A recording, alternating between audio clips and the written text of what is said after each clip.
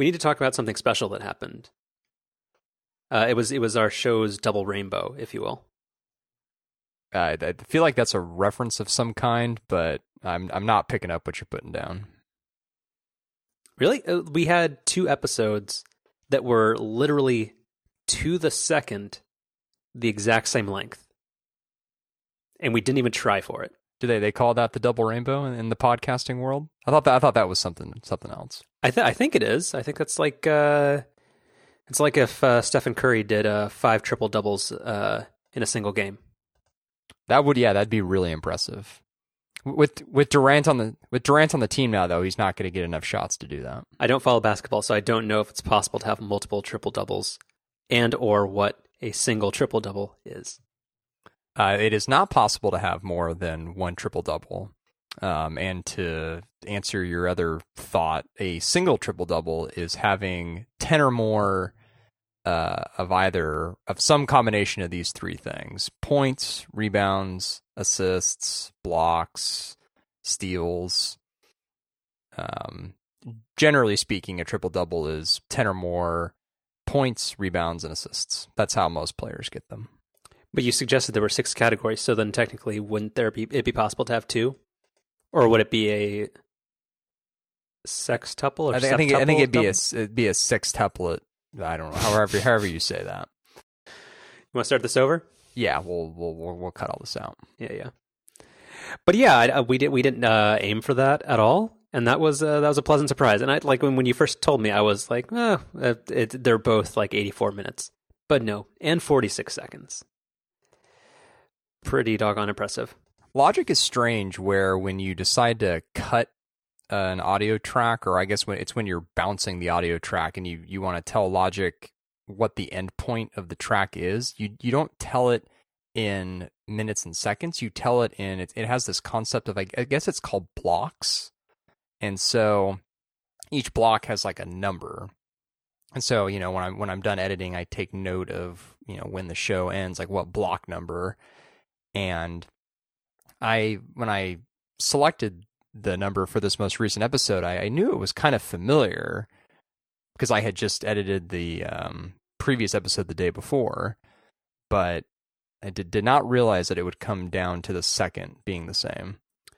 So a couple things. Well, first, this is super interesting to everybody else. But wouldn't Logic just export just like when there stops being sound? Like, why would you have to specify what the ending of is? When you go to bounce an audio track, so in other words, when you go to export it as like a MP3 or a AIFF file or whatever, you have to specify a start and an end time. I don't think leaving either of those fields blank is an option, although I guess I've never tried. Got it. Well, now people get an inside look into how the sausage is made, but yeah, it's pretty remarkable. Should we aim for 3 weeks in a row? I don't even remember what the time was. Neither do I. So okay, let's keep it that way. Yeah, we'll keep it organic, as you would say. Mm-hmm. Are you a big organic food guy? I could see you being a big organic food guy. Oh, gotta label those GMOs. No, I want science to make my food better. I'm sorry. So you're like anti-organic. You want to go as far from organic as possible. This is complicated because I will generally want the better option. Like I'm the impressionable consumer where I want the middle option. I don't want the super elite premium thing at Whole Foods, but I also don't want the 365 brand. I want the middle option.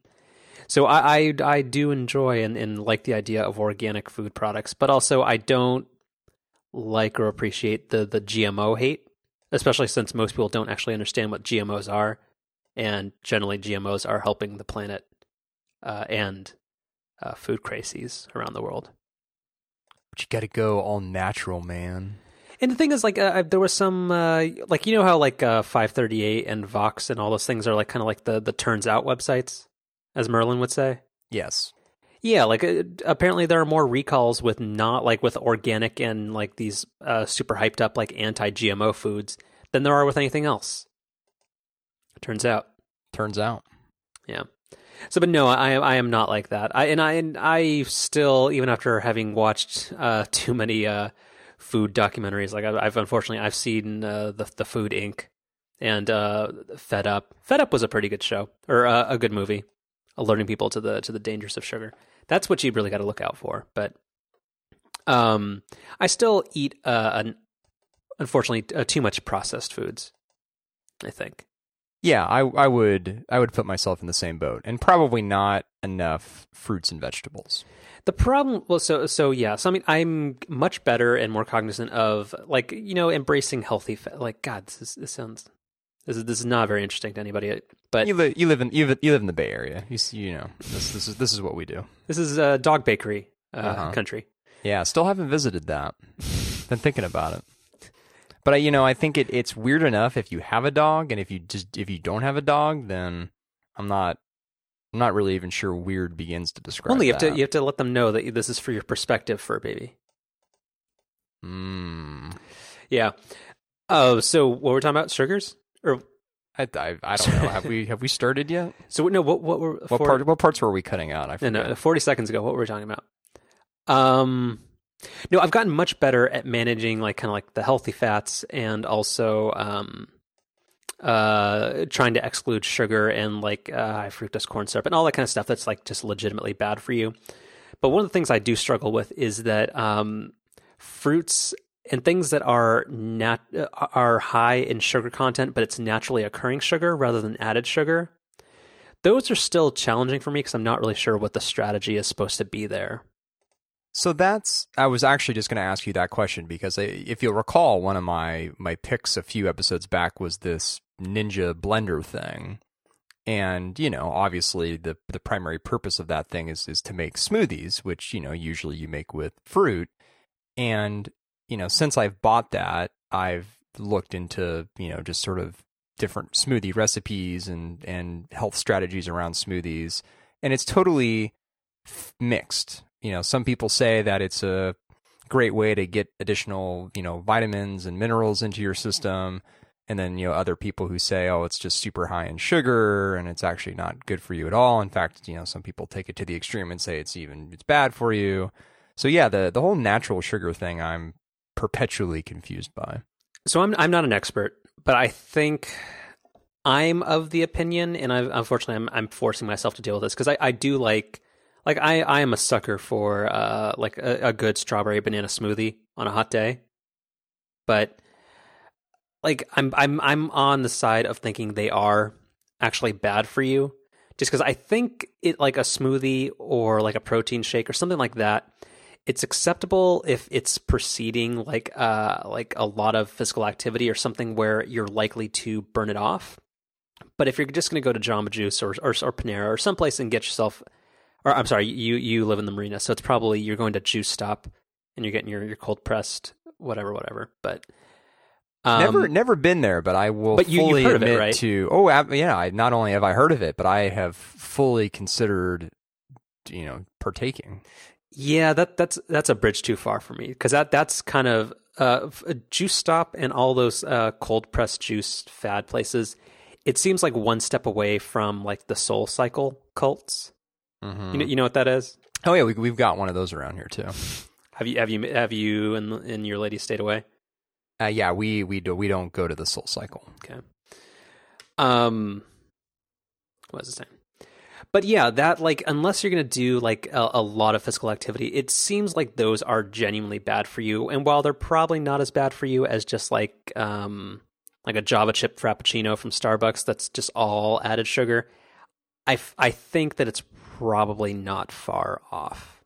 Because if you're not metabolizing it and you're not doing much and you're just gonna be sedentary or just having like an average walk, I think like a 16 or 24 ounce smoothie that's made of like all like just natural stuff, or even those like those Naked Juice or Odwalla things that you can get like at Safeway, those are between like 40 and 70 grams of mostly naturally occurring sugar, but that's just, it's not good for you. Yeah, I think that's mostly where I land too, which is kind of depressing because smoothies, when you're enjoying one, actually, there's something about them. They just taste healthy, especially if it's a nice fresh smoothie. But yeah, but when you think about like, you might as well just eat a pint of ice cream. I mean, I guess, yeah. Like, I mean, that's the thing. You can rather than like, so skip the smoothie, get yourself like a 1 liter bottle of water, and then just go eat a pint of Ben and Jerry's, and net for the day, you're pretty much there. Do you think, is this the part of the show where we have to drop in the disclosure that neither of us is a medical expert and that you should take absolutely no health advice from us? We're a couple of regular Dr. Oz's. Is he the corrupt one? Who knows? There's one that's kind of like a total fraud, but is there just one? Good point. Yeah. Yeah, but that's life's hard, or like life's tricky with that kind of stuff. Because everything that you eating think is tricky. Eating is very tricky. I feel like. Well, do you remember, like, because we grew up in the '90s? Do you remember when like fat free was just all anybody thought about? Yeah, well, the whole Atkins thing. Yeah. Well, was that bad? Was Atkins the one where you eat as much red meat as you want? Yeah, no, sorry, Atkins wasn't fat free. That was like carb free.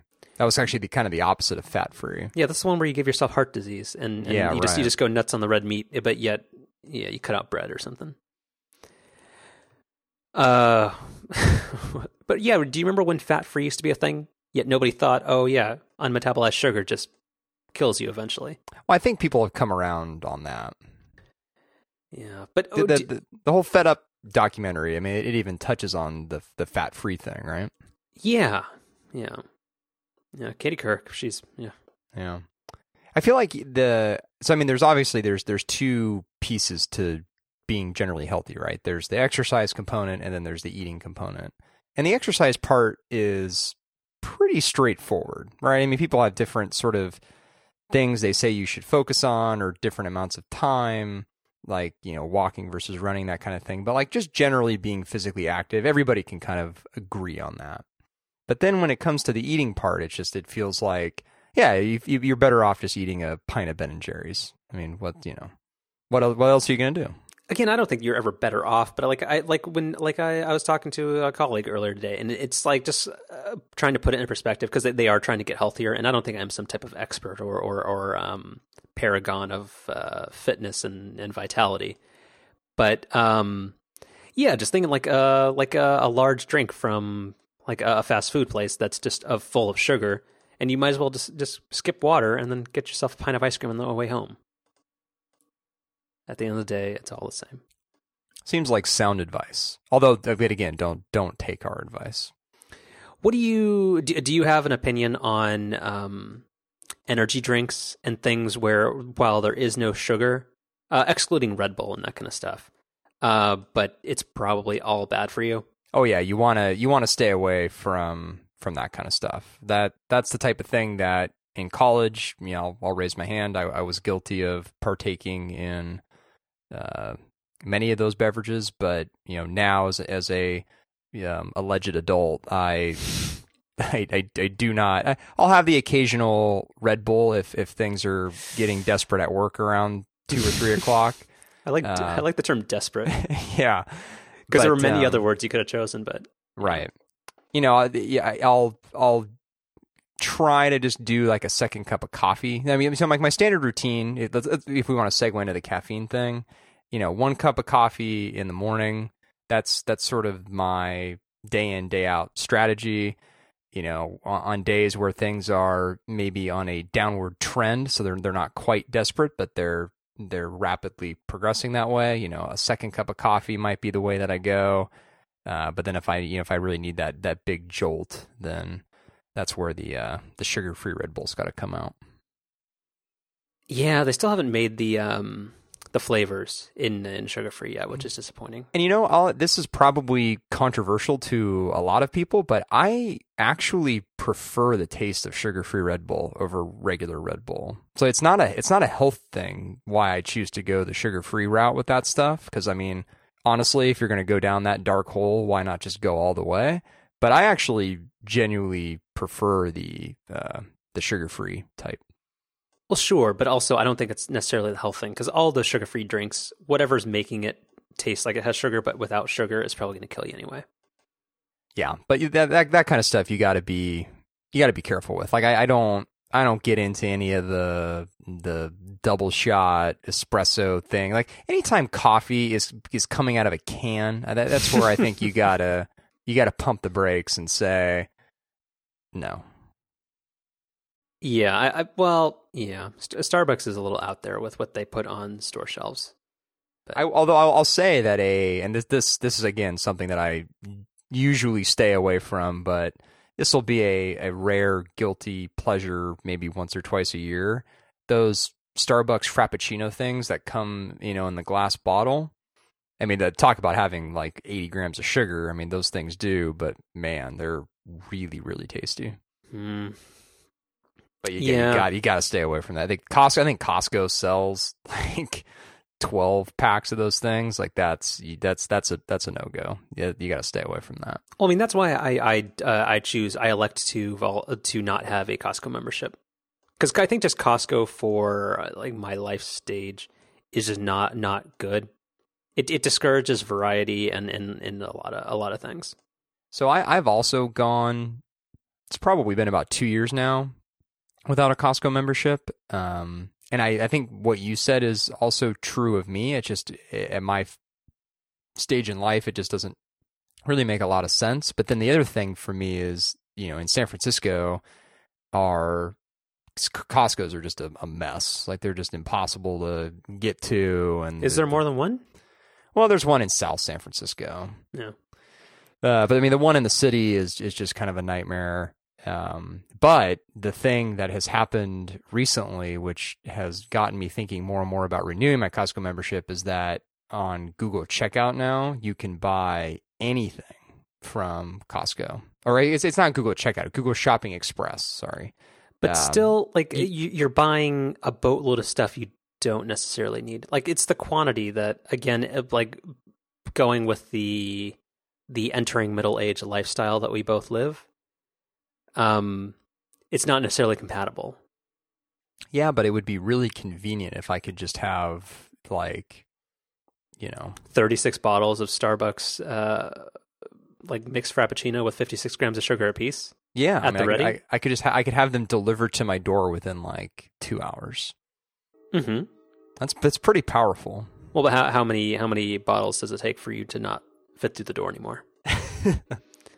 Sugar's man, it's tough. Yeah, it is tough, but I think for me, like, to maybe bring this full circle, like I do admit that I don't eat particularly well, but I do think that the thing that I've done pretty well the last couple of years in particular is I've mostly cut out sugar. Like I don't do any, no more soda. I'll have dessert, but usually just like on the weekends if I'm out to a meal, like that kind of thing, Mm-hmm. I feel like if I keep sugar mostly out, then I can let some of the other stuff, like we've been talking about, the processed foods and that kind of thing, I can kind of let that slide a little bit easier. Yeah. So, I mean, to wrap it up on caffeine, like, I don't know, like, I've mostly cut that as well. Like, I used to be a big, I used to enjoy, like, there was this Rockstar beverage that was kind of like, it was sugar-free, but it was, like, lemonade flavor. Like, I don't know, like, there's stuff like that I have fortunately left behind. And now if I can feel like in the morning I'm dragging, I'll just get a Philz on the way in, and that's kind of the extent of my my caffeine crunch. Philz, huh? Mm-hmm. I love Philz.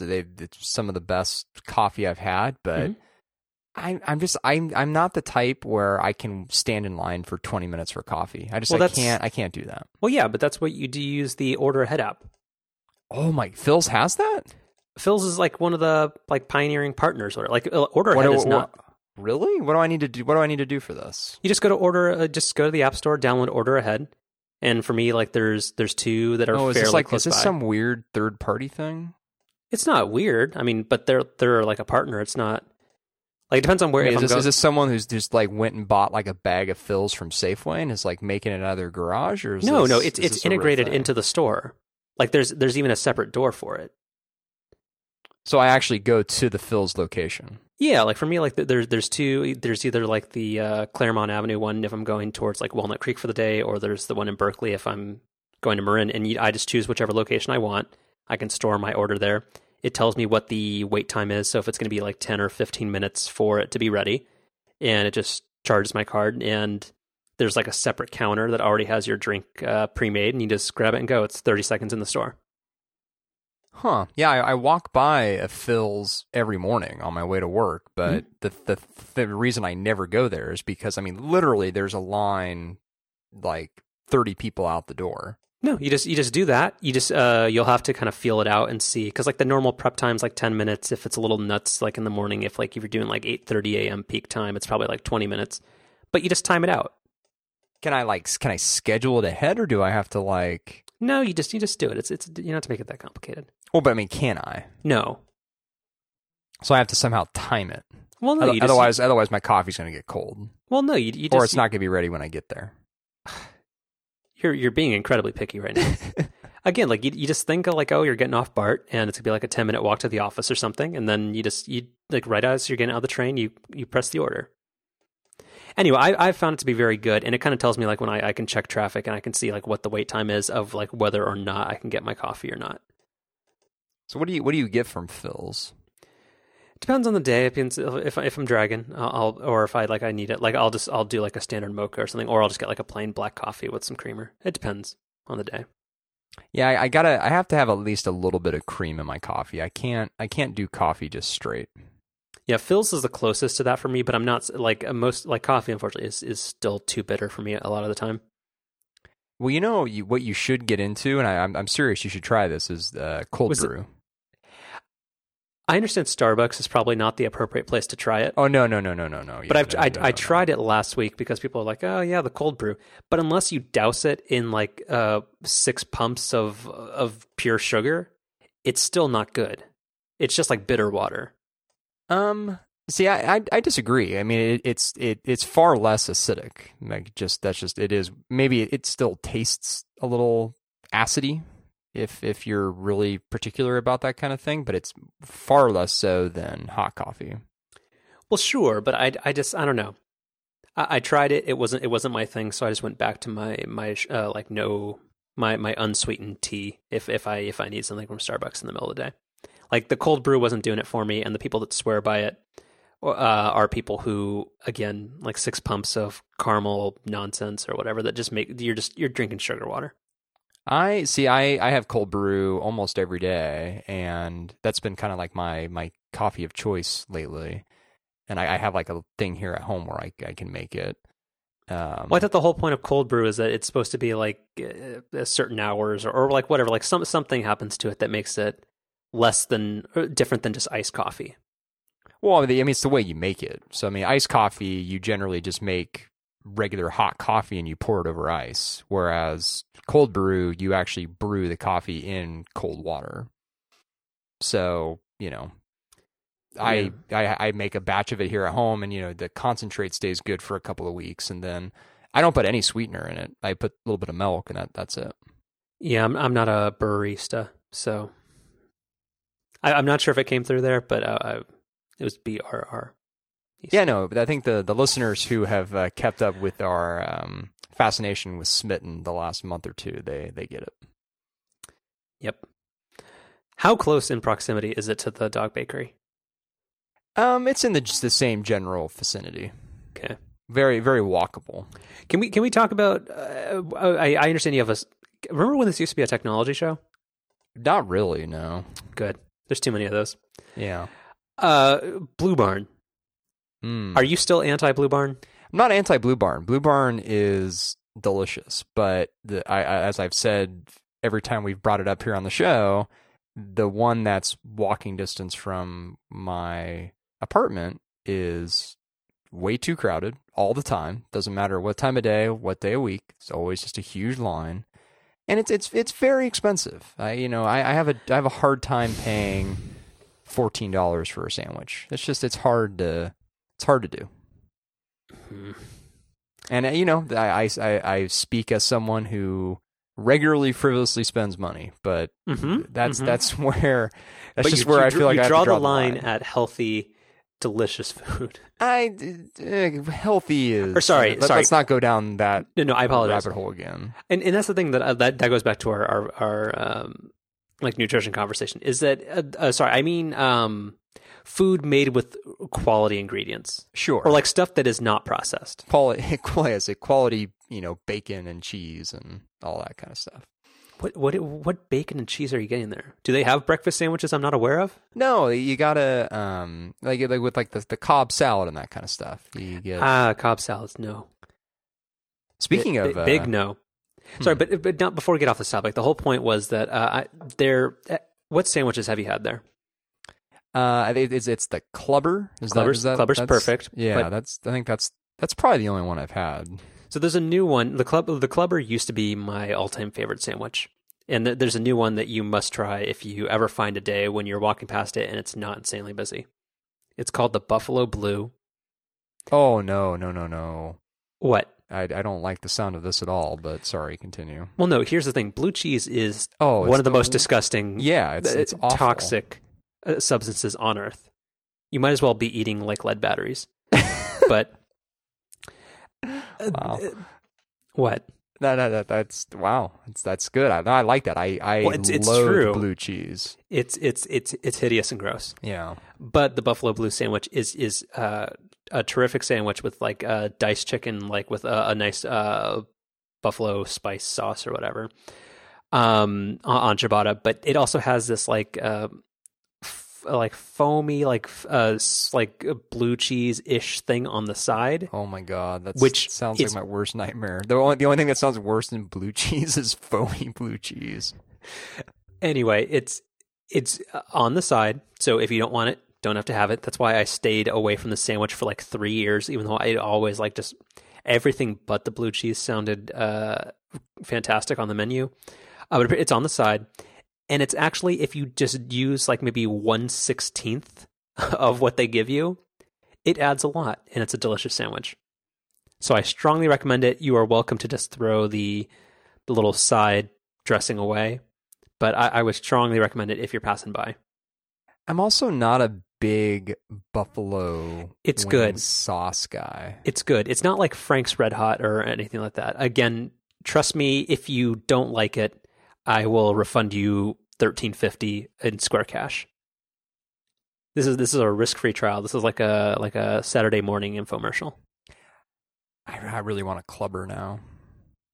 The Clubber's tricky because I wish they would like choose bread that's bigger and stack the meat like less high. It is a difficult sandwich to eat.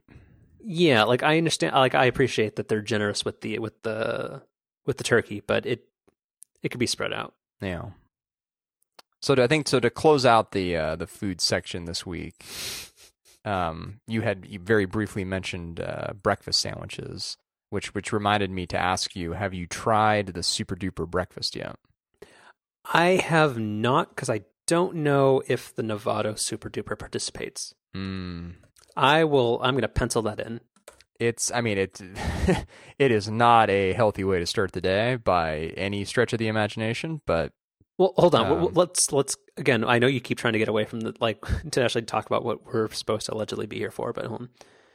Command Option O, Super Duper breakfast sandwich.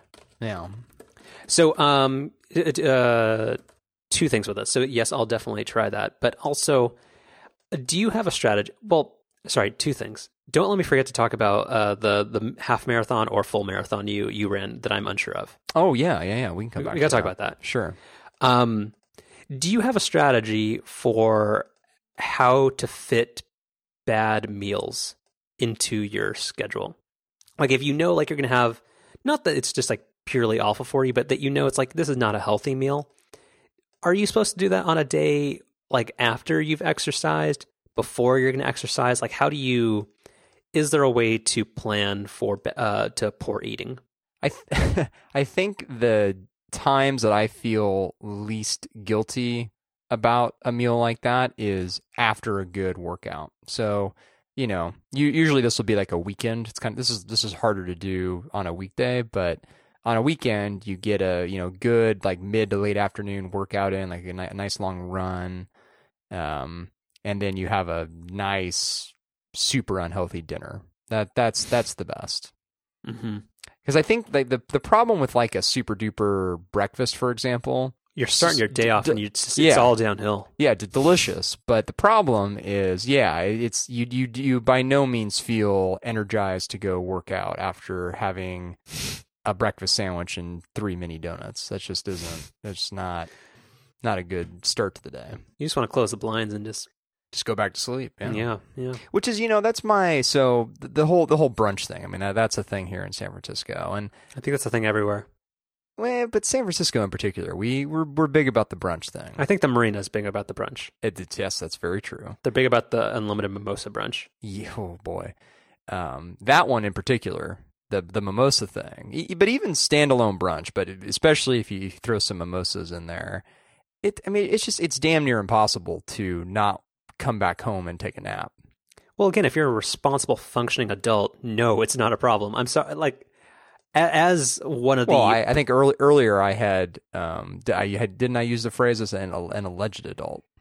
Again, as one of the leading global proponents of mimosas, like I think I have the authority to speak here. I don't want anybody to slander mimosas as a key component of our economy.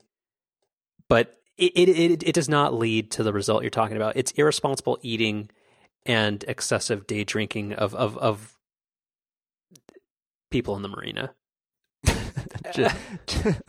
just in the Marina. It's main. Never have I seen so many like pastel chalkboards on the sign that say like $6 unlimited mimosas in my entire life than walking down Union Street. And every time I see one of those, I think of you. Not like in a creepy way. Just No, that's how it's going. Yeah. But again, I don't want anybody to slander mimosas. It's a time-honored tradition of this country. So what's really funny is, and I'm really not making this up. And unfortunately, it won't be part of the recorded portion of this program. But before we started recording, hold on, what? Before we started recording, you made the comment that I don't really have a lot of like pre-topic banter this week. And I think, I'm looking at the clock here. I think we're a solid 30 plus minutes into this thing, which is probably closest to the longest we've ever gone without getting into the tech stuff. Nobody likes technology. People just want stuff to work. They want their iCloud to work. We'll come back to that. It's gonna be a while, I think. Oh yeah, did I tell you my iPhone 6s basically ate itself? Oh, you did, but that was so we should apologize. No show last week, so we got a lot to catch up on. But yeah, we don't have that in the agenda, but we should come back to that. No, I do. It's under the Google Photos thing. Oh, yeah, okay, yeah, I see it now. Yeah, we can jump into that. No, we're not. Okay. What was I talking about? I don't remember. No, something about mimosas. No, you're the world's biggest proponent. Yeah, but that's well known. It's on my LinkedIn bio. You talked about the chalkboards that we have here in the Marina that have the daily special out on the sidewalk. What was it? Oh, you were saying that. Well, yeah. I mean, again, you're the one that started. I don't know who started the food thing. This was your fault. It's not really about who started it. It's about who perpetuated it. There's a lot to unpack here. All right, so I'll try the super duper breakfast. Have you tried the new Starbucks chorizo and egg sandwich? No, but you know what I have tried is the Pete's breakfast sandwiches now, which was funny. Hold on, since when does Pete's do food? I thought they were all like that. They were on their high horse about we're not going to try to be everything to everybody. So this was like a couple of months ago. I had made a comment to the lady friend when we went to Pete's. I'm like, it's weird they don't have the breakfast sandwiches that Starbucks and like every other breakfast place has. Like I'm surprised that they don't. And like less than a month later, I don't know if this is in select locations or what, but in fact it might be, because I think the one that I walk by in the morning actually doesn't do it. So it might just be slowly rolling out. But anyway, one of the Pete's that I went to recently, they had breakfast sandwiches, very, very similar to the Starbucks ones. But I thought they were a little bit better. They felt a little bit less artificial. I mean, am I right? Like the Starbucks ones really do feel like you buy like a box of frozen breakfast sandwiches from Safeway or something, Well, I'm sure that's what this is too. I mean, probably, but Pete's is doing something to make it so it doesn't feel quite that way. Although I do appreciate that it's funny how they make these things, or they don't. I mean, make them in air quotes. They have this oven, and the oven literally has like 4 or 5 buttons on it. However many different types of sandwiches they have. Because I guess there's like different heating methods for each one, and so they literally just they put one of these things in there, and they just press the corresponding button, and then it does its thing. Yeah, that doesn't inspire confidence. I'm looking at this maple chicken sausage breakfast sandwich under their new warm breakfast menu, and the 860 milligrams of sodium is not inspiring confidence. Holy shit! Really? I've had that one. Yeah, the chicken chorizo flatbread. 860? Yeah. Oh, that's a lot. That's actually something else. In addition to the sugar thing, I've also been a little bit more cognizant of sodium intake. Well, I'm lucky in the sense that I have like just like biological, like I am sensitive to salt, and I very much don't like it. Like most places, to my taste, like salt fries too much. Like have you ever seen people who get like a steak or something and they grab like they want extra salt on it? Oh yeah, definitely. That is one of the most perplexing. Like outside of like using Android phones, that's one of the most perplexing things in the world to me. Are you trying to pivot towards technology? Is that no. What's happening? Or no, I no, that's can you disprove what I said? No, I'm not arguing with it at all. Yeah, I'm not. This is not a technology program. I forgot what it's called, but I just show up once a week. Yeah. Yeah, the chorizo flatbread looks good. Yeah, but man, 860 milligrams of sugar. Yeah. You got to be careful with that stuff. Yeah, you really do. I'm never having one of those again. Glad I could ruin that for you. Yeah, thanks. Although, God, I cannot even imagine how much sodium is in the Super Duper breakfast combo. I'm not going to look. No, I wouldn't. Because here's like, but again, that wouldn't be common for me. Because like Super Duper is one of those things like I very much enjoy. Actually, now that I've become more of an adult and I'm getting healthier, like I've kind of reached my goal weight. I'm trying to like fix some stuff, but yeah, I've downgraded or like graduated or degraduated or upgraded perhaps. I've matriculated from the double or what like the double super patty burger or whatever it's called into the single patty one, and then getting some garlic fries. So, but that's more of a once every 3 to 5 weeks type thing. Yeah, I mean the breakfast thing, I had it once the first or second weekend they had it, and I haven't had it again since. This was like a month and a half ago now. So, everything in moderation. What? Except mimosas. Well, I thought that was your whole thing, was you got to be responsible with the mimosas. Of course. But I'm saying in the frequency of it. Responsibility in terms of each like serving per session or whatever. But, when in Rome. Is that how that goes? I don't know. I'm not going to think too much about it. Yeah. You ran a marathon or some portion of a marathon? What is this? Yeah, so I'm one of those weird people that likes running, and I did cross country when I was in high school, and I've kept up a fairly regular running routine since. And about 4 years ago, I did my first half marathon, the giant race. And I continued to do that for a couple of years after. I think I did that 3 years in a row. And then I guess that was like 5 years ago. And then last year, I did the half San Francisco marathon. So every year there's the San Francisco marathon. You can run the full marathon, or you can run the first half or the second half just as a half marathon. So last year my sister ran the full, and then I ran the second half. And the 3 times that I did the giant race, I was exhausted. Like, there was no way I could have run anymore. But, I ran the second half of the San Francisco Marathon last year, and, one of my first thoughts was, like, I could have run more. Like, certainly not another half marathon, but, like, I could have gone a little bit further. And so that sort of planted the seed in my head about, I should really try running a full marathon. And that's been sort of a thought I've had in the back of my head for a while, but starting last year is when I, like, really thought about it. And, a few weeks after or whatever, I was talking with a couple of other friends who ran the half last year, and we all kind of decided, like, yeah, we should really try doing the full next year. And then I ended up also signing up not only myself for the full, but I signed up my sister again as like a birthday present back in the fall. And so, yeah, this last weekend we ran the full marathon this time. And I am happy to say that I completed it. Congratulations. Thank you. Yeah, if it does legitimately feel like a nice accomplishment. Like, I'm generally, I don't really pat myself on the back, and I'm the type where I always feel like I could maybe do a little bit better or do this a little bit different. But this was one of those things where I was like, yeah, this is a pretty good accomplishment.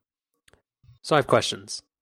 Like, as somebody who has run for a while and is going to run his first 10K in September, do you train? Like, do you have any type of training program, or do you just kind of keep up like your casual runs and just hope you make it 26 miles? So it's something in between. So I certainly did not follow any sort of strict training regimen. I was not going into this with any particular goal or time or anything like that. You needed to complete it in under 6 hours in order to get a medal.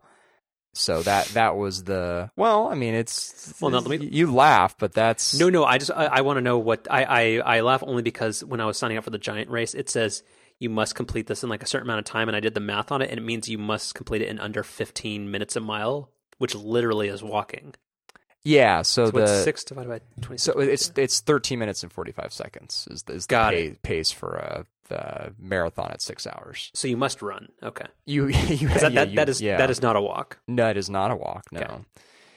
Okay. So with that in mind, because I didn't have a specific goal, I didn't have like a really strict regimen or anything, but I certainly did have a more regular running routine than usual. I would run maybe a little bit further than usual.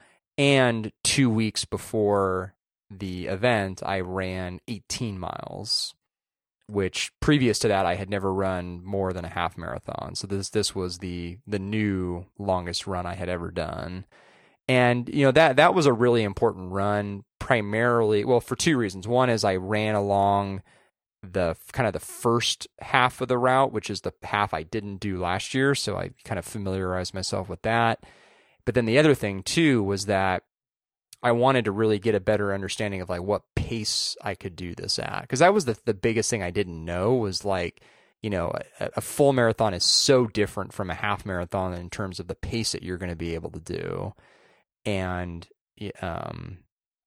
I really didn't know like what would be a good pace. And so when I did the 18-mile run, I had a goal in mind of between like 10.5 and 11.5 minutes per mile. And I actually, like, when I looked at the exercise summary at the end, I think I exactly averaged like 11 minutes and 29 seconds. And I was gassed. Like there was absolutely no way I could have even run one more mile after that 18. So it was a valuable learning lesson that I needed to dial it back. And so I kind of recalibrated and had a goal in mind of doing 12.5 minute miles for the marathon. And I think I ended up doing just about that. And that worked out pretty well. So what was your entire race time? So it was 5 hours and 34 minutes. So I guess I actually don't know what does that work out in terms of a pace? It's like I think there was an app that you could. So I guess I should also point out that the San Francisco Marathon, extremely well run event, really really well run. The course is very clearly marked. I mean, everything about it is great. But so God, yeah, I so cannot this see is that's so 12 minutes and 47 seconds. 12 minutes and 47 seconds. Good job. Thank you. Yeah. Again, I'm very, very proud of you. I have additional questions, and I don't want to sound like to talk about myself here, but I want like context for this. But so I'm somebody who struggles with I'm either running really quickly or I'm slowing down to a walk. So how do you set your pace, or how do you make sure you don't exhaust yourself but not regress or fall back to walking? Well, so I mean, it's two things. It's kind of the trial and error. So going out on sort of a practice run and having a pace in mind, and kind of seeing how that goes, and then two, which is how to kind of keep that pace. Something like the Apple Watch. I mean, so the Apple Watch using the just the fitness app, which isn't great, but you can very clearly see what your pace is. And so for me, particularly the first half of the race, I was absolutely maniacal on focusing on my pace and really, really sticking to it. And it's hard in a distance run like that too, because early on, a lot of adrenaline, a lot of people, like you're feeling good, you're excited, like it's really hard to dial it back. But it's a phrase I use a lot because I'm a nerd. I say it's a marathon, not a sprint. And I mean, that expression really does have meaning, where you really do have to like kind of see the big picture. And for months leading up to this thing, like the number one thing I did not want to have happen was to burn out early. Like that was constantly on my mind. So, I think that honestly, so the other couple of points I'll make is, it's all about, you build up to this stuff. Like, I've been doing half marathons for the last 4 or 5 years, been consistently running. Like you build up to this kind of thing.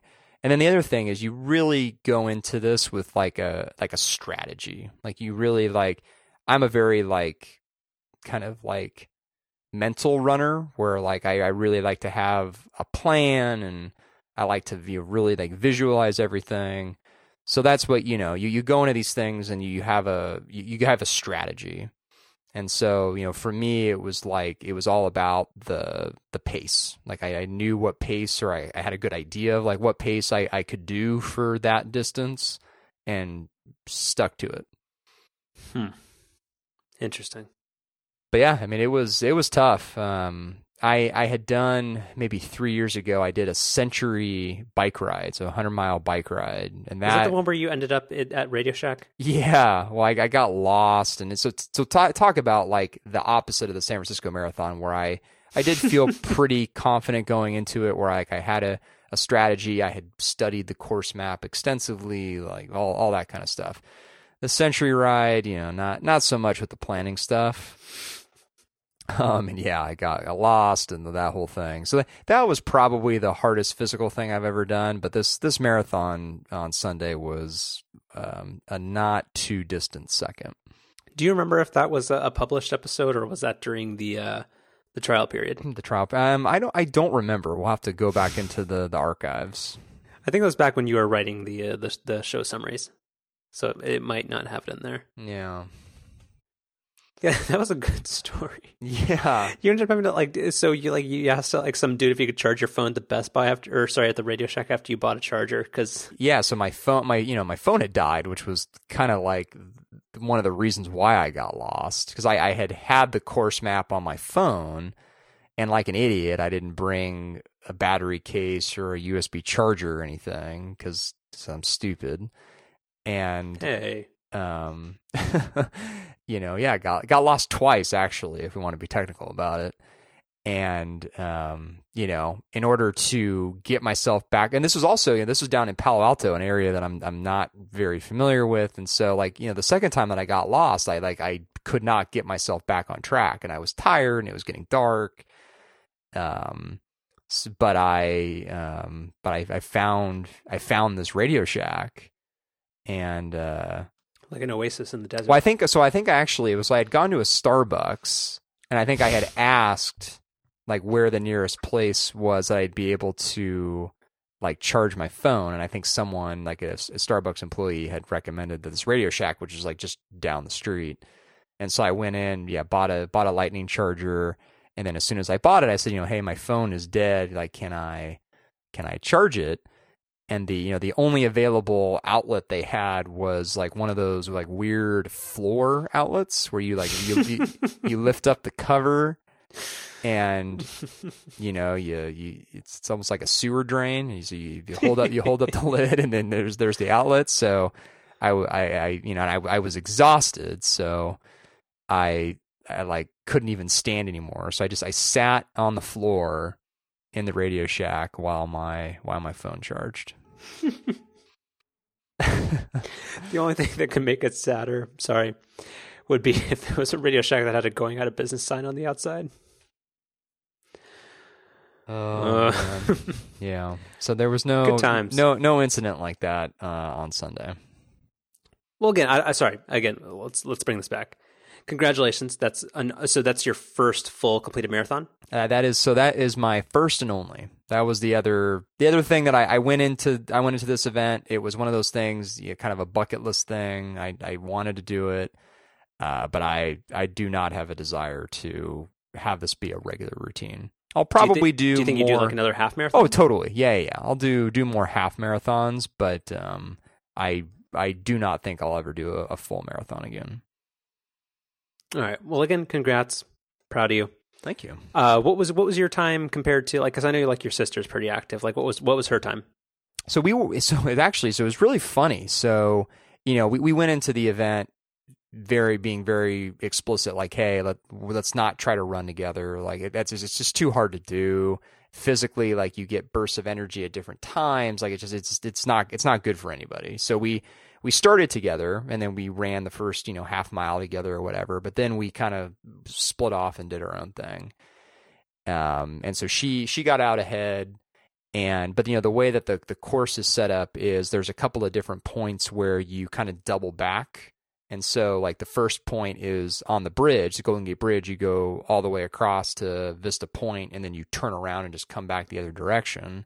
And so I saw her coming back as I was going out on the bridge. And then there's another point in Golden Gate Park where similar kind of thing. You go down a path, and then you do a U-turn and come back. And I saw her again there. And I kind of thought that would be the last time I would see her on the race, because that was the last point that would double back like that.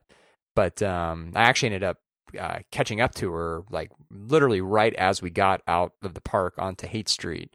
And then we actually did end up kind of just naturally running together for a little while.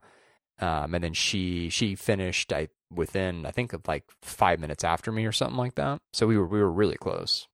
Oh, cool. Yeah, I mean, that actually was really neat, and it was kind of fun because the part that we were together was mile 18, 19, so it was kind of in the dark times of the run. So it was a nice little emotional boost to see her.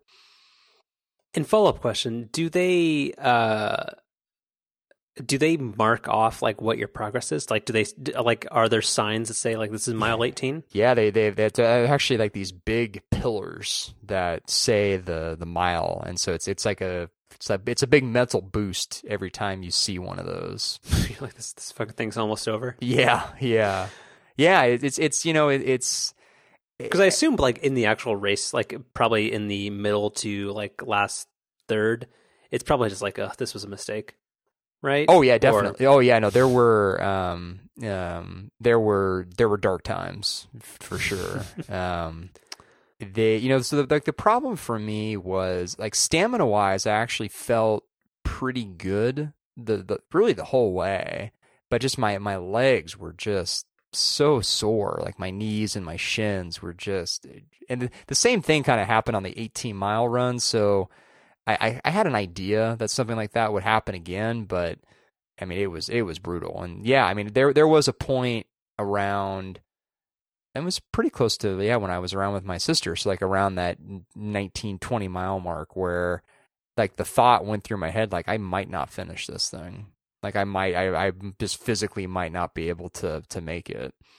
But you do like you stop at the water stations, you give yourself 15, 20 seconds of like a brisk walk to kind of, recenter yourself. And, fortunately I got a little bit of a, second wind, like the last 3 miles or so. And that, that ended up being pretty good. Well, good. And then, sorry, last question on this topic. Did you use your phone to track the run at all? Oh, well, so I used my watch. So you didn't have like Nike Plus or Strava or like any like type of like running app going? No. So one of the concerns that I had going into the run was battery life on all my stuff, especially with the experience I had with that Century ride. And so I had like a little carrying pouch thing that I had that I wore, and I had my iPhone battery case in there, like just in case. And so I didn't want to run a bunch of extra apps on my phone, so I didn't have anything like that going. But ironically, so my phone was fine. My phone still had a little over 50% battery life when I crossed the finish line, so that was not an issue at all.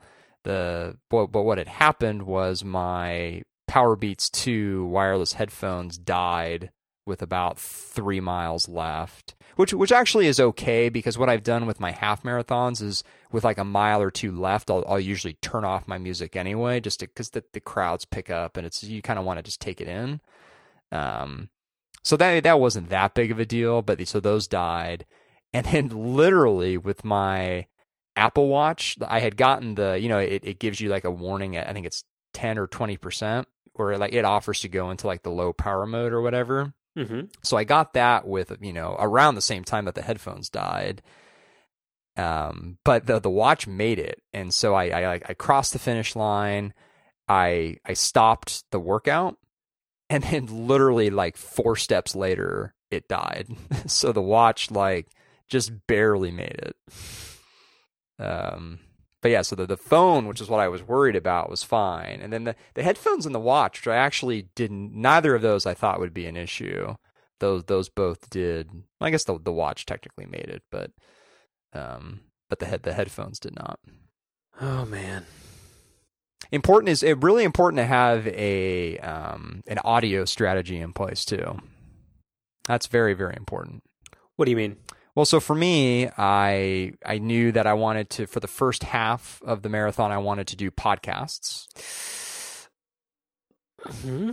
Yeah, I know a lot of people had that reaction, but for me, it's a good break. Like I really like that first half. Like I was super focused on my pace, and I was focused on the podcasts, and I really wasn't, because what you don't want to have happen is you don't want to start focusing on the miles that early.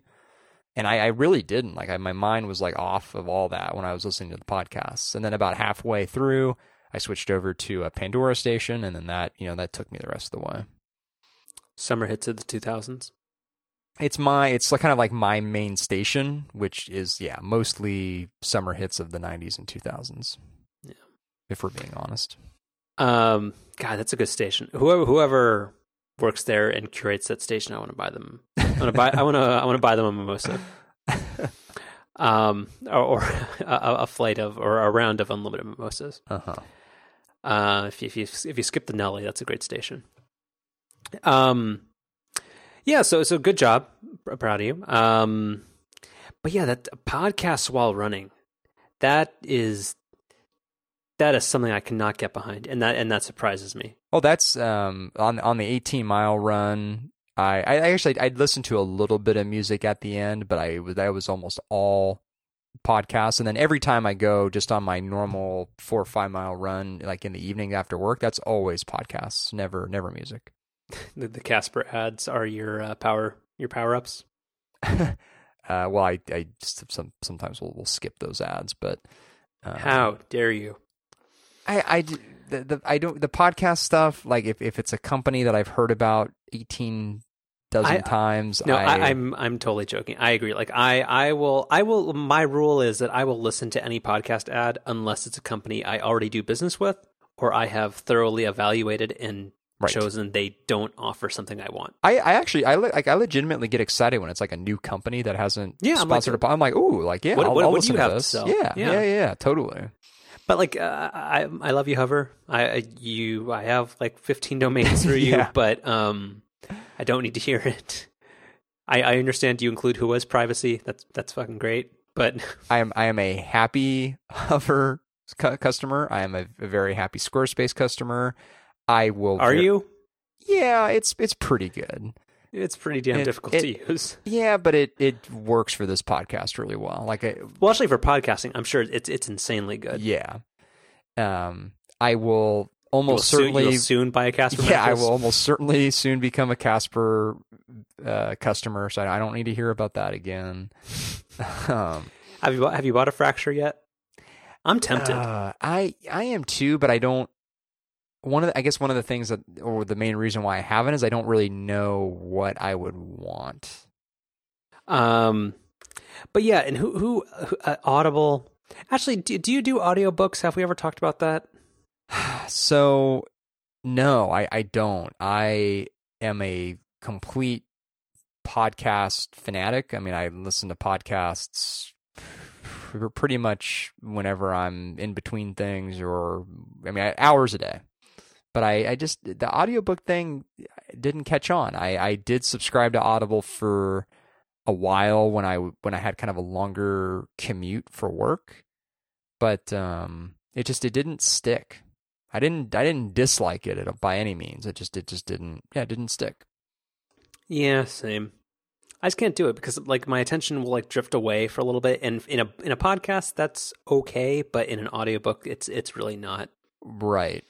And also, like, the audiobook has to have, like, the cast of characters or the narrator or whoever's reading it has to be perfect, and it's not always that way.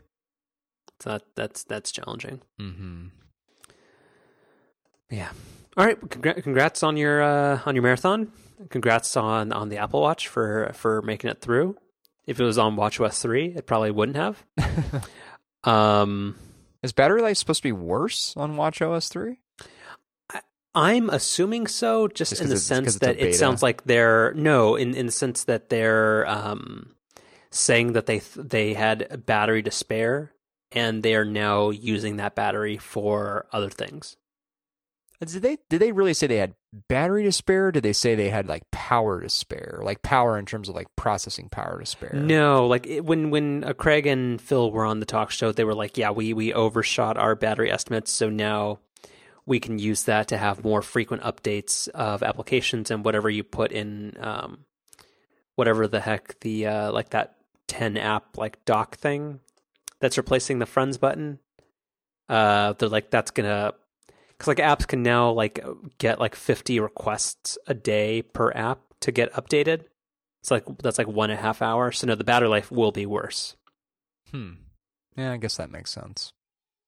And I guess that's fine, because I mean, really, most of the time when I go to plug in my watch at night, I could even check it right now. We're at.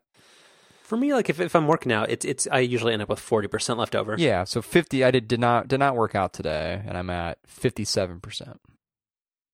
Yeah. Damn it! We talked about something that was actually technology related. Got to change the name of this show. Yeah, I don't think we have tonight.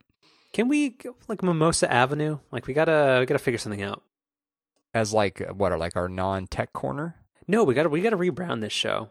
Oh, the actual title of the program. Because yeah, we have no qualifications or any reason for anybody to listen to us about the actual technology stuff. So we gotta broaden this out. Well, the title is fairly flexible. I don't think it necessarily corners us into just technology. We could be technically correct about anything. I think we've proven that because 68 minutes in, we haven't talked about one thing that anybody will give a shit about. So, although, well, to be fair, that time that you just gave, that's the Skype clock, not the recording clock. Plus whatever editing we do. So I'm sorry, 66 minutes. Yeah. Well, I mean, after editing, we'll probably be down to like 18 minutes or so. You're gonna remove the Radio Shack story. No, that's fine. We'll keep that in there. You're gonna take away all my slandering of the marina. No. I mean, that's people have also just come. They've come prepared for that. Yeah. 94123. 1Password. Oh, so we're pivoting now. It's like the general election pivot into. Do you have anything else? We can talk about Trump. Oh, no, thank you. We're talking about 1Password. Okay, that's fine. So big news today. Yeah, I was not expecting this at all because I'll take this one. So 1Password has been for a while. They've been branching off a little bit. They started 1Password for Teams, which I think was kind of their first subscription service. And then they did 1Password for families. And now they're doing 1Password subscription for just individuals, which means that you can do a $3 a month service. And you get your licenses to all the iOS, Android, Mac, Windows apps, whatever platforms you want to run it on. And you also get their new enhanced Cloud Sync service, which includes multi-factor authentication and a whole bunch of other things. But yeah, this is pretty dang interesting in a lot of ways. So what say you? Well, so I am really intrigued by this for a couple of reasons. One, which is kind of the funny reason, which you and I joked about off the air, which is I'll just happily give AgileBits more of my money for 1Password. That's no problem at all. I love what they do. But secondly, I've never really loved the idea of having my Vault saved in Dropbox. It's been kind of my only option because I use 1Password across like both Windows and the Mac. And I don't know. I guess I probably would just, even if I didn't use Windows, I probably wouldn't trust iCloud enough to do the whole iCloud sync. But that's the spirit. Yeah. I don't know. There's just something about it being in Dropbox that has always made me a little apprehensive, even though I have even more sensitive information in my Dropbox folder. So I don't necessarily know why I feel that way, but I don't know. It's never felt like the perfect solution. So, I'm excited to try it, but I guess the reason I haven't yet is I'm afraid that as part of this transition process, I'm just gonna like lose everything or something. It just 1Password works so perfectly for me right now that it's just I don't want to like screw up a good thing. Yeah, so you won't. So I already signed up. I was on a very boring conference call for like 2 hours. So I set up the whole thing. I migrated all my data over. So my biggest reason for switching is that this gets so when you set up 1Password and you choose Dropbox as your syncing mechanism, it's going to put a what is normally an invisible file, like in OS X and other Unix environments. When you put a period before a file name, that makes it's treated as an invisible file. But on iOS and on the web inside Dropbox, you have this pesky file that tells all the 1Password clients where your 1Password keychain lives. So that was my big motivating reason for switching. But overall, like it works pretty flawlessly with a couple of decently sized caveats if you use 1Password in a particular way. But it's pretty good. But for me, getting that file out of there is totally worth it. So you were explaining some of those caveats to me earlier today, and I don't think I understood really what they were.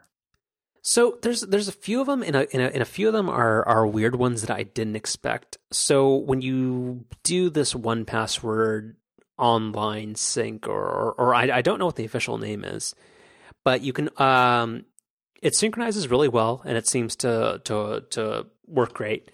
but you can only create new vaults and administrate things from the website, not from the application itself. And you can no longer have folders inside of 1Password. You can only have tags. And previously, I have like for systems and things that I needed for my employer, I used to keep those in a folder. And separately, I would tag things as being like, oh, this is billed to my Amex, this is on my Visa card, and that kind of stuff. And these are things that have this address on file. So I'd use tags and folders in different ways. So folders are no longer supported in this type of system. So that's a minor annoyance, and the fact that you have to use the web to administrate certain things is also a little annoying. But I've since moved most of the things into separate vaults, and that's fixed most of my issues. But it's something to keep in mind. But overall, I think, like in general, just kind of the key thing to this whole story is that rather than being a one-time purchase of an application that's $60 on the desktop and $10 or $20 on mobile, you now have subscription revenue going to Agile Bits. And in terms of 1Password, like in terms of like software that has like the greatest overall like satisfaction for me, like this has to be it. 1Password is pretty much near perfect, and I'm very happy for them to get monthly or annual revenue from me.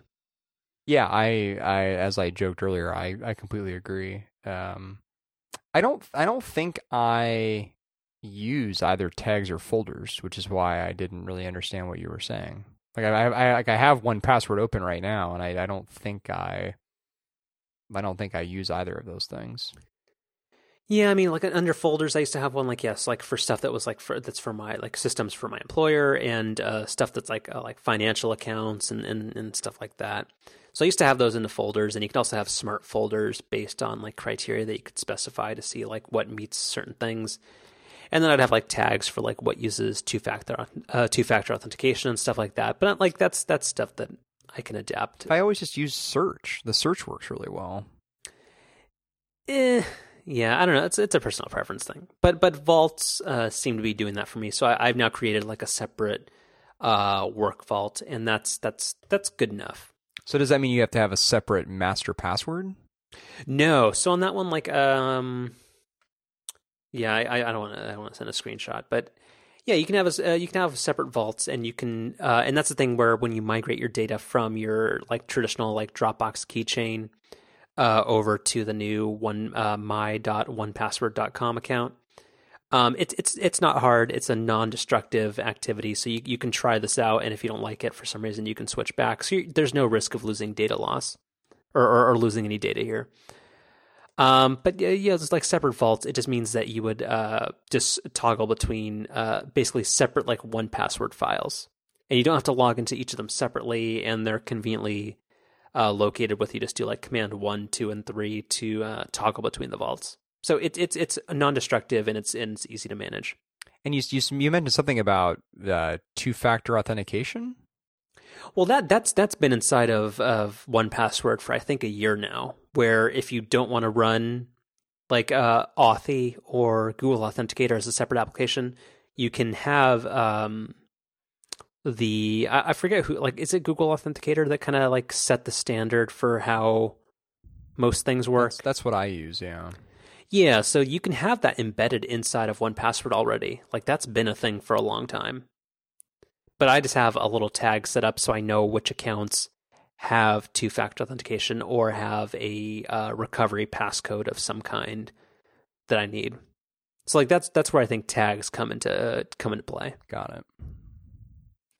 But yeah, but overall, I would say 2 thumbs up. Again, like Agile Bits is one of those companies that I am super pleased with, and they make software that is elegant on all the Apple platforms. I don't know how it runs on Windows or Android, but whatever. Windows is fine. Yeah, Windows is fine. Yeah, but overall it works well. I don't think I'm going to use it on the web much. I mean, and actually I think in particular, like this maybe just be my paranoid nature, but I'm actually going to make sure I am always logged out of it from the web, because I think if there's any potential for like data leaks or some type of exploit that's going to happen on the web. So I think I'm just going to stick to using the actual native Mac application and the browser plugins and make sure I'm always logged out of the website. Yeah, that makes sense. It's easy enough if you're on a computer that you don't normally use. It's easy enough just to pull out your phone.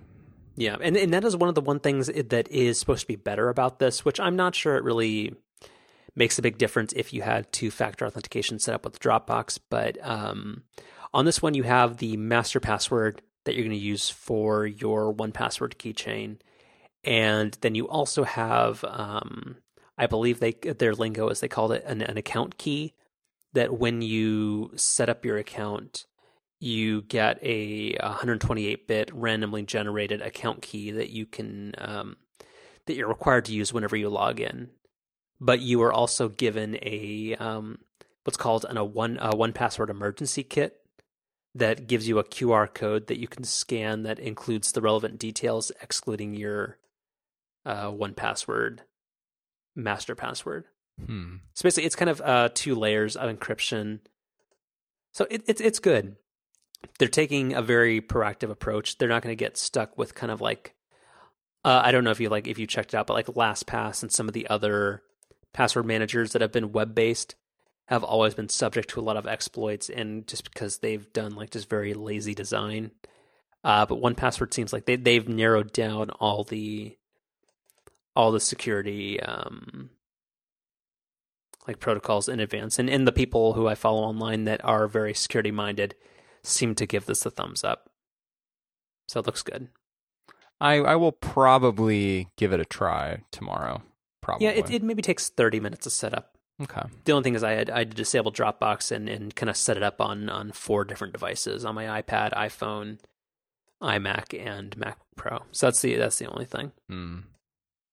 But I like it.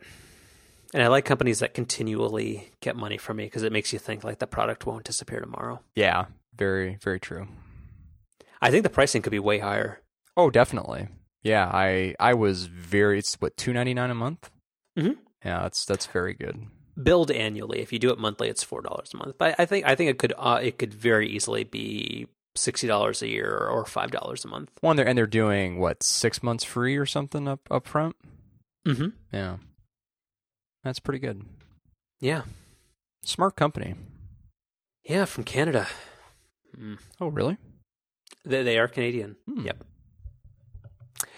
Might be useful come November. Might want to start making some connections. Yeah. Mm-hmm. Mm-hmm. Mm-hmm. Yeah. Yeah. God, I want a 1Password shirt so badly. Yeah, you said they don't sell those, right? They don't. Have we talked about that before? Yeah, we have. Yeah. Gotta find one. I've never seen one on eBay either. I've looked more than a couple times. Well, those agile bits, they're trusty people. Yeah. So recommended, and in that pesky Dropbox file is gone. So that's good. Yeah, that's what I'm in it for. Yeah. So so Apple had so we've been off for a week. So it's been 2 weeks since our last episode. So Apple released earnings, and also there was an article of note in the Wall Street Journal that talked about Eddie Q not wearing socks, but also it was tangentially related to the Apple TV video service that still hasn't materialized. So what's the deal here? Well, so I guess we'll start with the disturbing news of Eddie Q not wearing socks. So what did we talk about on the last show? So he had given that interview basically saying, hey, we don't need a bundled TV service, like apps are the future of TV, blah blah blah. I think we did talk about that, right? I think in the last episode we talked about how Eddie Q didn't want to sell you jerks a skinny bundle anyway. Yeah, exactly.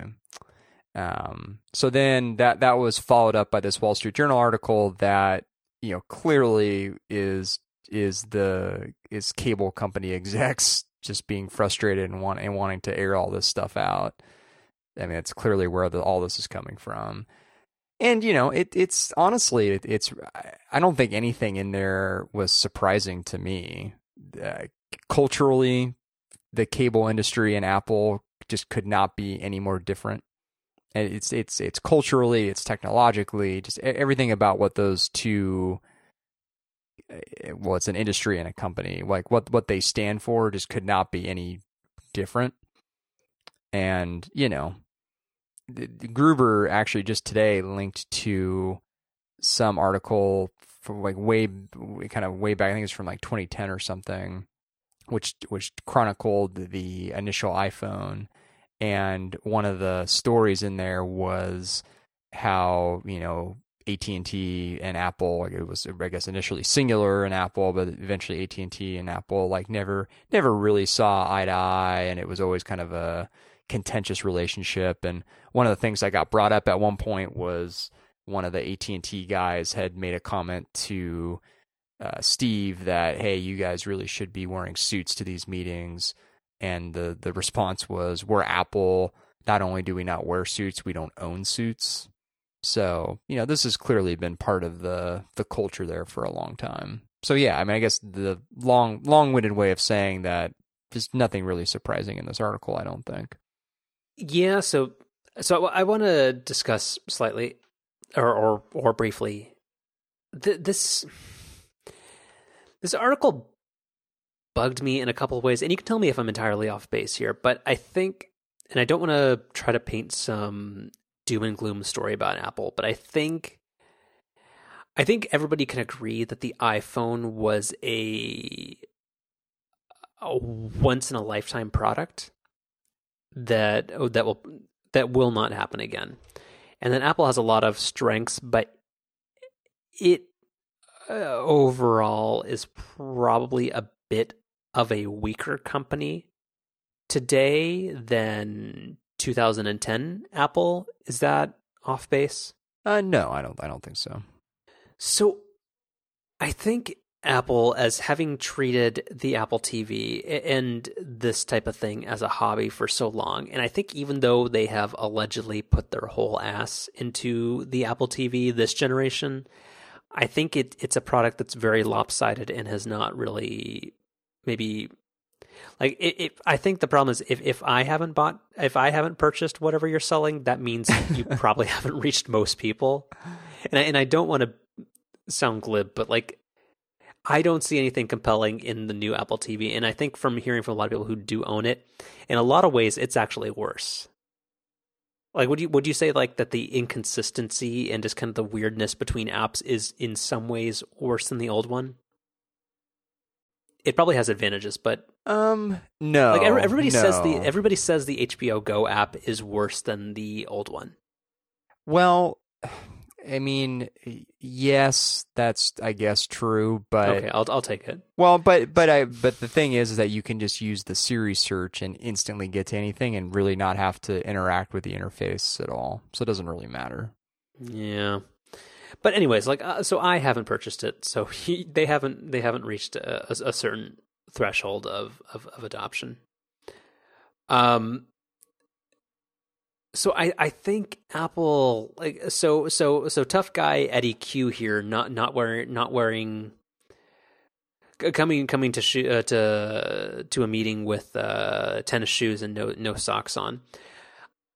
I think Apple needs to, in this regard, humble itself a little bit because they haven't met like the economy and the landscape of this is very different from the music labels and the stuff that happened when like the iTunes store was being released and when the wireless carriers were bidding on the iPhone and that type of stuff was happening in 2007 or 2008. Well, I think the end is near, or I think like the video, like the MSOs and like the cable operators are probably going to be on the decline in the next 20 years. And they're going to be much more driven towards data service rather than video subscriptions. I don't think that's coming as quickly as Apple might want. I just think, like, based on Reedon's article, I feel like Apple needs to humble itself slightly. I just don't think they're in the same dominant position they were in some of these other areas. And I think the product that they released to great fanfare, trying to suggest that they finally cracked television and the future of TV is apps, has not materialized, where their swagger should not be this to the same degree as it was with the iPhone, which was truly revolutionary. I mean, maybe. I think they are coming at this from a position of strength, but I'll grant you that maybe they feel like that position's a little bit stronger than it actually is. Because Apple doesn't have content. Like, they don't have original content. They have a lot of deals with music providers, and they've done some individual deals with, like with Taylor Swift, and they're trying to license some music content. But they don't have much. They're relying on everybody else's content, and they still have gatekeepers that they need to please. Like with this, with like the new single sign-on thing that they're doing for over-the-top video. Like it sounds like some of the rumors and articles that have been written is that Comcast and some of the larger providers are not going to play ball with that. And even though like everybody already thinks that Comcast is like the evil like cable company, but so even if people continue to think that, they still will assign blame to Apple as having to sign into 40 different individual media apps as being an Apple failure, right? I guess, yeah.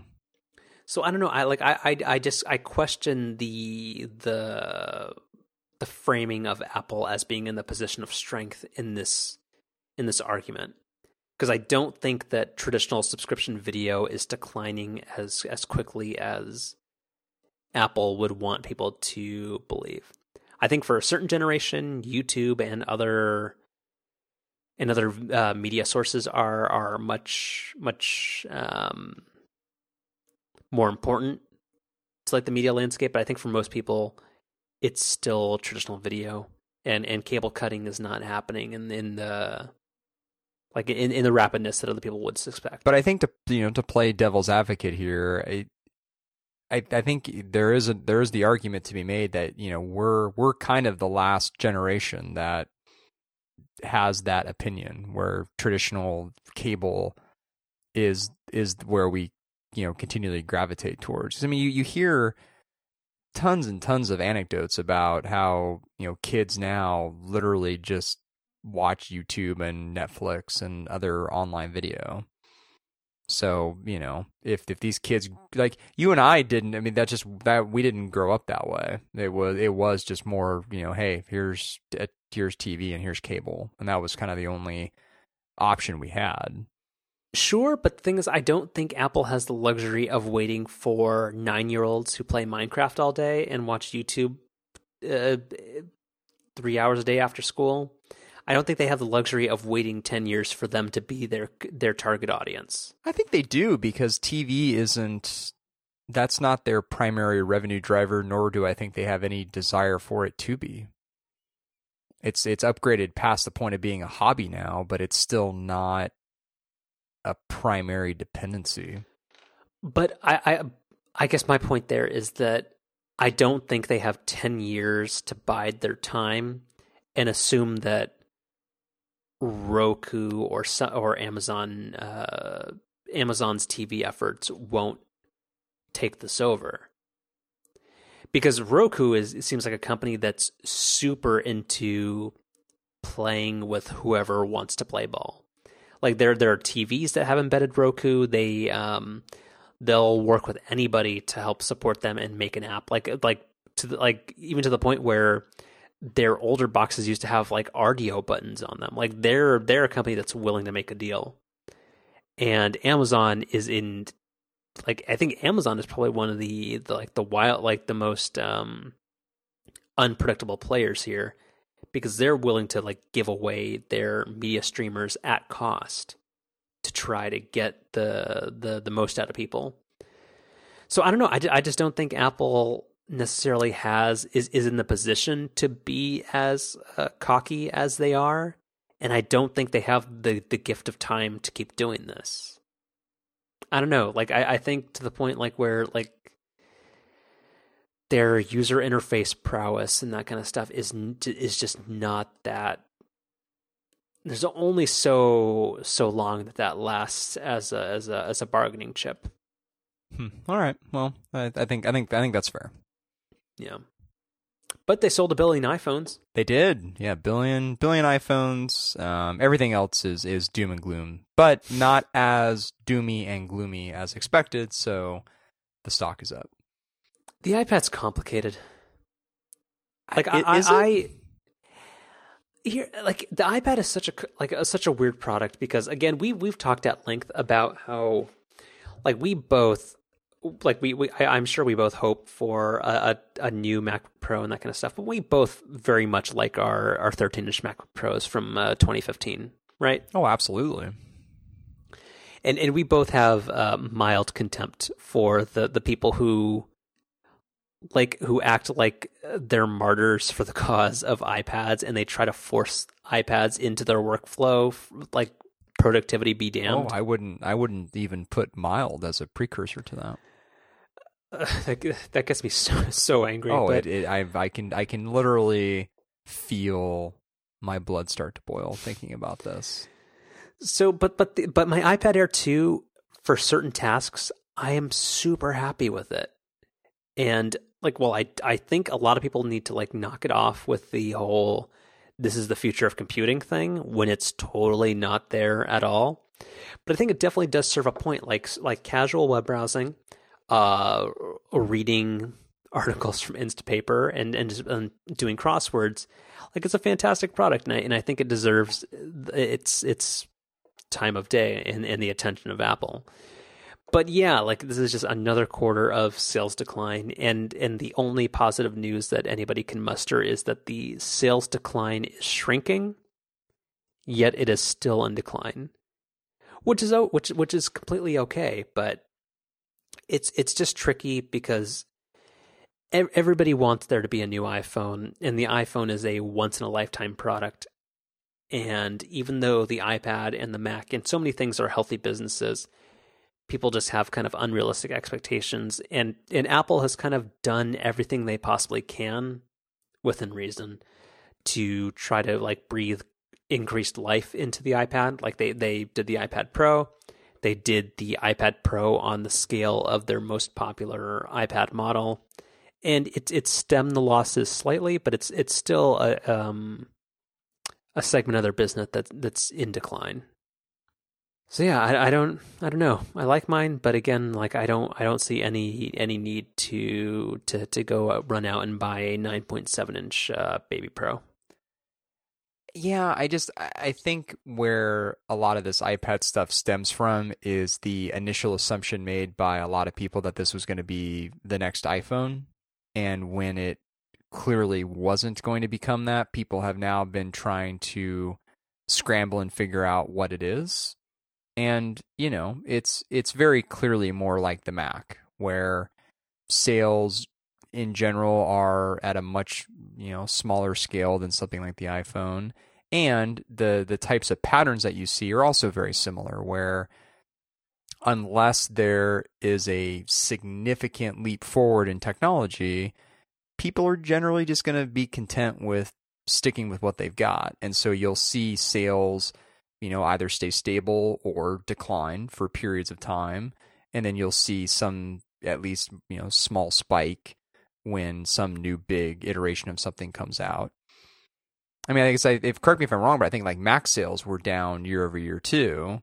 And, it's very obvious why that is. It's because there really hasn't been any sort of major new hardware release. People are content with what they have. And that's kind of like the iPad. And I think if those initial comparisons to the iPhone weren't made, then the iPad would not be as hard to understand.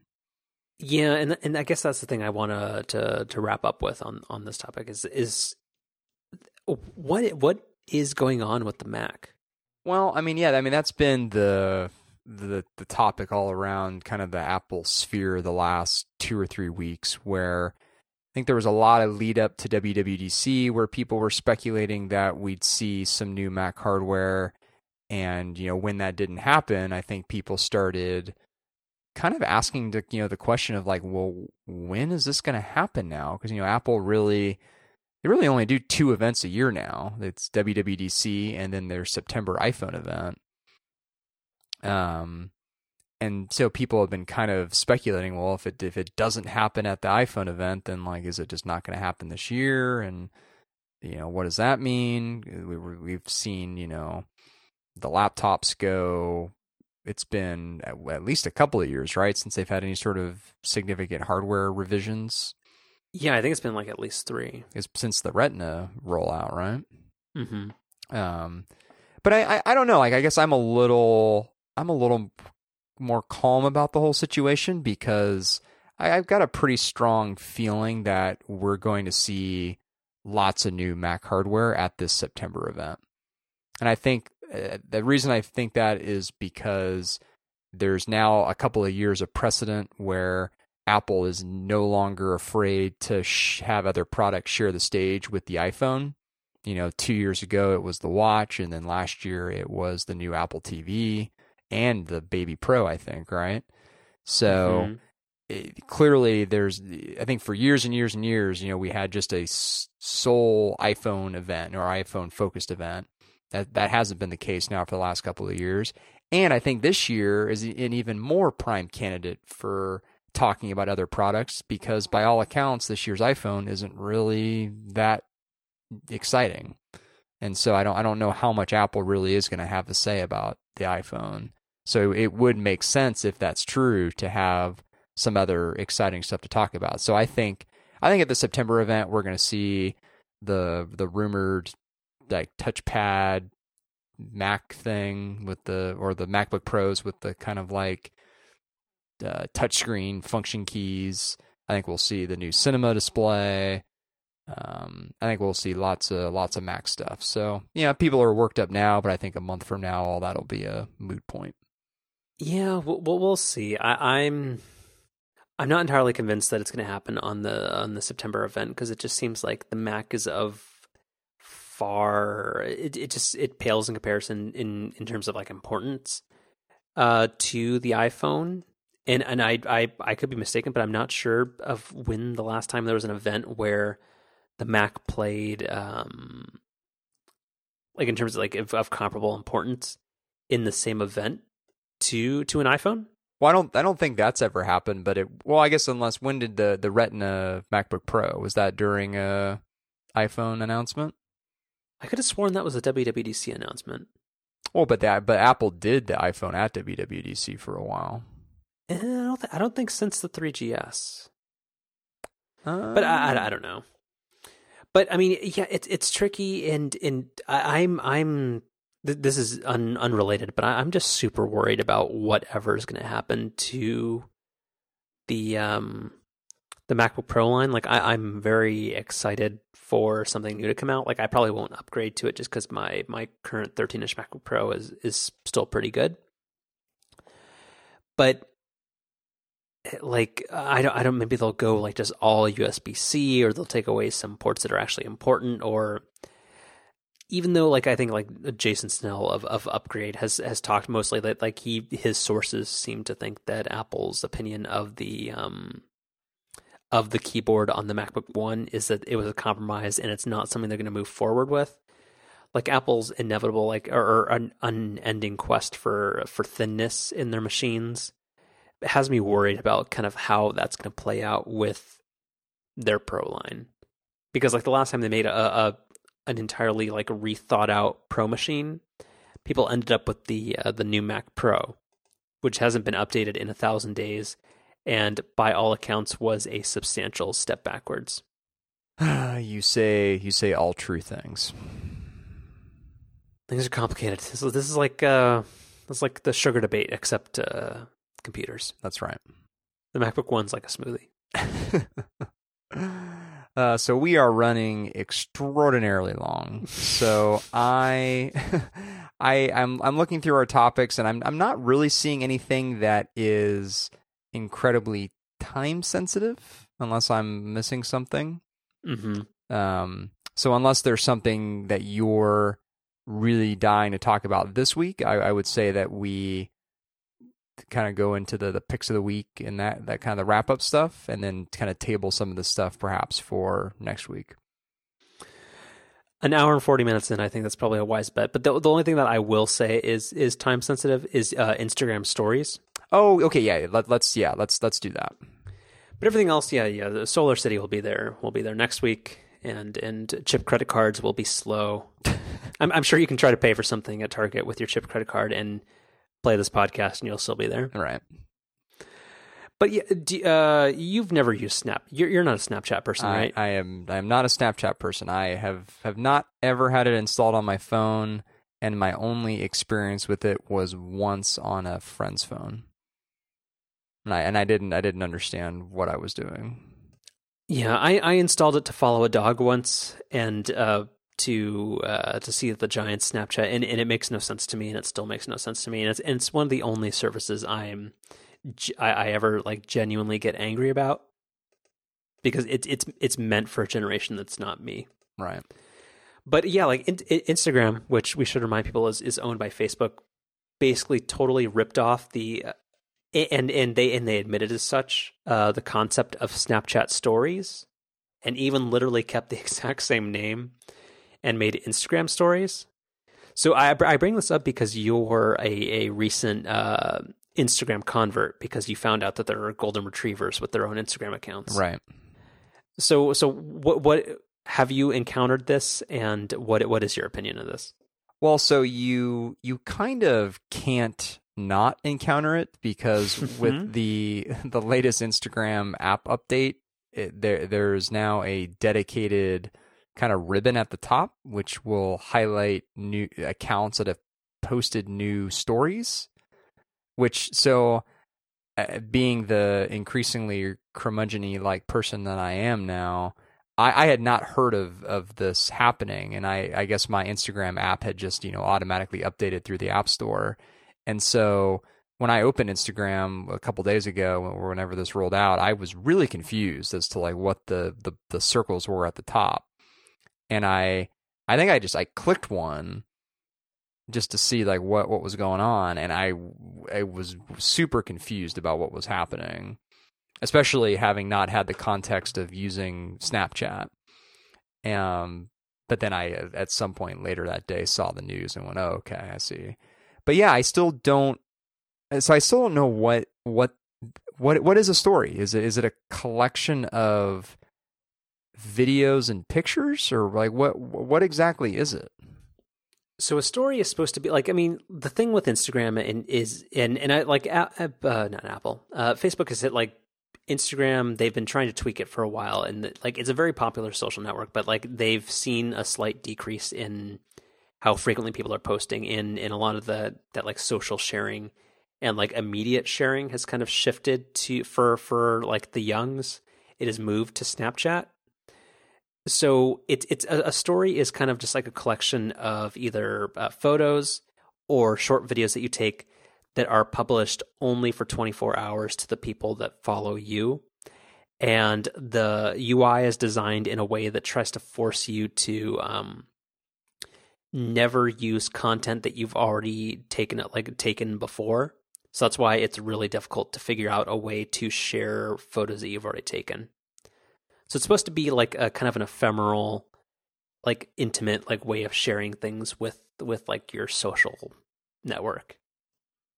And it's kind of neat, and it's kind of fun. Like Facebook and Instagram like directly ripped off all the ways that that Snapchat lets you like add emoji and text and annotate like your snaps or your Instagrams, whatever they want to call it. So yeah, there's supposed to be like a collection of things like describing your day or whatever, or your dog's life or whatever happens to be the thing. But it's just it's a 24-hour ephemeral like collection of photos and videos that's supposed to be like more immediate and less polished than what was expected before. Well, like what's the theory behind only having them available for 24 hours? Well, like from a business perspective, it's like a growth hacking thing, in that if you're thinking of stuff that like if you know this is going to expire, you have to check the app more often to see what your friends are posting of stuff that's temporary, and also as you add things to your story throughout the day, you're opening the app more frequently and you're publishing more content. So from that perspective, as a business, it's a fantastic tool. But yeah, it's just kind of like Instagram. Like if I want to see what somebody's posted over like the past 4 years, I can go to their profile. I can just look at it. But if it's somebody I'm like really interested in and I want to see their stuff, no, I literally have to open the app every day and look at it all the time. So I mean, it's a different perspective. It's definitely something that's built for the youngs, but yeah, as an old, I'm not sure I get it as much. Yeah, I don't know. Like I've been kind of clicking on most of the ones that have popped up in that ribbon just to kind of, I don't know, just to see what people have been doing with it. And even the accounts that I really enjoy normally on Instagram that have tried posting one or two of these, I'm like, I don't, it's just, I don't really get this. Like, why is this better? Or like, why is this interesting? Yeah, I think it adds a layer of immediacy, and again, the ephemeral nature of it is interesting. But I think it also encourages, which again, depending on the audience, this is a pro or a con. But it's more like amateurish and less like polished. Like I think Instagram, like in its like native form, is kind of like a little bit stodgy in that you're supposed to like you're trying to perfect an image and post it in a certain way. And it's supposed to have like some artistic value, whereas this is like the direct opposite. Like there's no filters, there's no editing, like and that kind of stuff. So I think we're probably just not the generation to get it. But I think it's interesting, and I think it's kind of cool. I'm cautiously optimistic of it. I don't necessarily love like the UI implementation of it. Like I wish there were certain people I could like tell Instagram to ignore that I don't want to hear from, but I don't know. It's interesting, and also I find it really, really interesting that like we've moved past a point where like you can just literally like straight up just steal somebody's idea, like almost like spec for spec, and just be like, yeah. Yeah, have you listened to today's episode of Clockwise? I have not. Okay, so there's I think it's the first topic talks about that, and it was really good. It was a really good conversation. Because like and the thing is like and we'll wrap this up and because I know this is almost 2 hours long. We've gotten to the point where I remember like back in the day where people would go like Android stole this feature from iOS or Apple stole this feature from Google. We've kind of moved past that in a point where people are like, oh yeah, everybody's taking the best features from everything. But this seems like just kind of like an insane degree of either homage or just like straight up like just intellectual theft. I don't know if homage is necessarily the way that I would describe it. Even jacking in the name, that's cold-blooded. Yeah. But here's the thing, like as an end user, I don't care because I hate, like, Snapchat is a service that I genuinely dislike because it seems like it's designed with contempt for anybody who's not 14. Like, it's so hard to use and so difficult, whereas I don't have to rebuild my social graph on another service now that Instagram has done this. Like, everybody can stay on Instagram. The people and dogs I already like are there, and they can publish whatever they want. And eventually, like, if I find this to not be useful, I can just say I can ignore it. But this is way better than having to pretend Snapchat exists.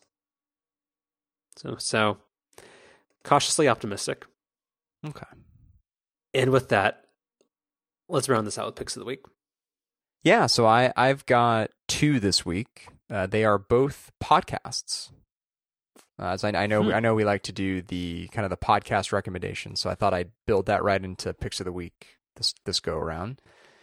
So the first it's called Revisionist History. It's Malcolm Gladwell's new podcast series.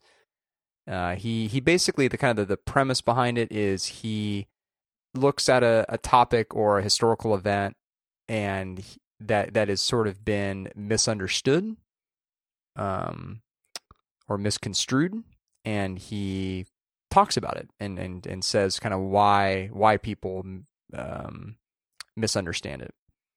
And it's I think it's like a 10-part series, and I think they're about halfway through or so. And I've really, really enjoyed it. I enjoy a lot of his writing, and when he's a guest on other podcasts that I listen to, yeah, I've really really liked it so far. Relatively short, 30-40 minutes an episode. And yeah, really really interesting. Okay. And so then the other is kind of a really random one. It is a ESPN podcast series. This is 16 episodes and it launched on Monday this week. So they're 3 episodes into it. It's called Pin Kings. Okay. And this was actually the only reason I heard about this was because Jody Avirgan, the host of 538, so you probably know this, recommended it. And he's a sharp guy who I think has good taste in media stuff. So I took his word for it and, subscribed and listened to the first episode and was really immediately hooked. So, I think Jody talks about, kind of what it's about. It's a true story of 2 high school wrestling teammates who eventually one of them became a drug dealer and the other became a DEA agent. And so this is kind of the story about how they, eventually intersected with one another again later in life. And yeah, I've really liked it so far. Cool. Yeah, I'll have to give it a shot. I only laugh because I was stuck in traffic like earlier this week, and I listened to like 6 episodes of 538's What's the Point in a row, and every single one had that as the like introductory ad. Oh, and I was like, oh my god, is it that show? But yeah, I'm glad to hear it's good. Does it have above average ESPN audio quality, or is it just as bad? No, it's just as bad, which is. So that was actually one of the even the host's audio quality. There's 2 hosts. One's like one of the producers and one is a writer. And yeah, even their audio quality is just not very good. I'm sure they sit in an expensive studio with fantastic microphones. It's just who is assembling. Like you could produce a better show. And you know what? Yes, legitimately I could, because I really do feel like this program sounds a lot better than most of what's on ESPN. There are a couple of ESPN podcasts. Like there's one called The Low Post, which is one of their basketball programs. The audio quality in that's very, very good. So I don't know why. Well, so we know what else is frustrating too, I'll say, is that Keeping It 1600, which is one of the Ringer podcasts, it's their political podcast. That's another show that I've been listening to more lately. Well, hold on, isn't the Ringer inherently not ESPN? Well, no, it's not, and I'm using it as like a got it. Okay. An example that ESPN should strive towards.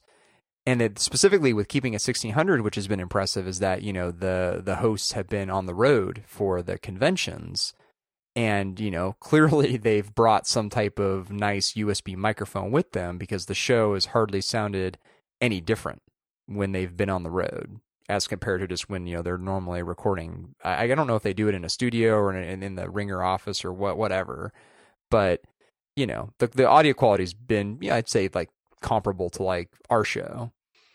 The gold standard. The gold standard, right? So it's just why can't ESPN, when they've got all these big fancy studios, have decent audio quality? And like, for the love of God, for hosts that are regularly on the road and who call in on their damn like cell phone or on Skype, this is the angriest I've ever heard you. Can't we ship them like a Rode Podcaster or something? Can ESPN spend the $250 or $300 and like the additional $10 for a USB cable? I guarantee if they just used earpods, it'd be fine. It's just they overcompress the hell out of it. Well, but come on.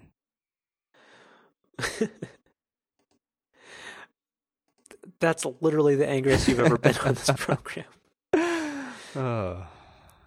Because you pour your blood, sweat, and tears into this program, and you're like, it's just the people's lack of respect for audio quality. It's infuriating. The lack of respect for your ears, right, during a marathon. Exactly. But like by mile 18, you would have given up. Except you chose a podcast that wasn't produced by ESPN, that wasn't an affront to your ears. That's right. Exactly.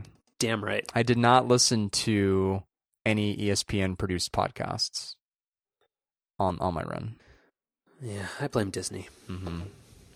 The mouse is a cost cutting guy. So I have a complimentary pick of the week.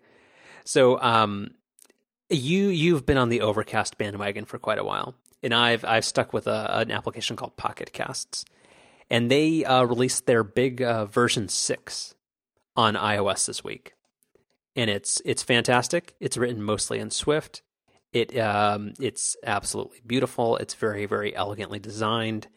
And for me, and we've talked about this in the past, is I'm a huge, huge fan of it because it is, they not only have it for iOS, they also have a web component, which means you get a full-fledged podcasting application that runs inside of your browser that actually works on my computer, because I'm a weirdo that enjoys listening to podcasts on an actual computer. So it's perfect. I really like it. They, going back to a previous topic we just talked about, they have lovingly borrowed the smart speed concept from Marco Arment's Overcast. I still don't use that because I forget if I've asked you if you like smart speed or not, but I don't enjoy, I think natural pauses in conversation are important to the flow of a show. So I actually don't like smart speed. I think smart speed, I've tried it a few times. It works better in certain shows than others. I don't use it, but when I was testing it, I found certain podcasts it worked better on than others. It's certainly better than just static, speed. Mm-hmm. But it's still weird. Yeah, I still don't really like it. Yeah. But in overall, Pocket Cast 6, it's fantastic. Even for you, I would recommend it as something you should try. I think it's only $5. It's totally worth it. It's much more elegantly designed than Overcast, and it's pretty damn near perfect. Really, really, really like it. Yeah. And then wrapping this episode up, I do want to do a brief tease for what may or may not come out next week. Oh, okay. We are going to attempt to do an episode about the general election that is coming up in November and just kind of American politics as a whole. And if we record it and it turns out it is not something that we would be immediately fired from our jobs for, I think there's a decent chance we will release it. I think we both maintain veto power over it. I think that's kind of the arrangement we're going to do. I think it has to be, yeah.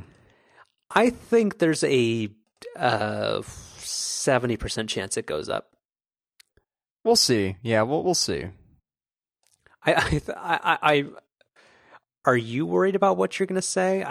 You seem very, very, very cautious about this. Well, yeah, we've hinted at this or even just explicitly mentioned it a few times on the show where, we were political science majors in college, and, a big takeaway from that is seeing both sides and, trying to understand different points of view. And I've found that increasingly difficult this go around. And I think if anything, the biggest thing that's happened just personally for me so far this election cycle is I've become more partisan, and I've had a harder time not wanting to express that. Yeah, I think it comes down mainly to you not liking people who you prefer people who don't get caught. Ugh, God, you're so terrible. With that, we will potentially see you guys next week.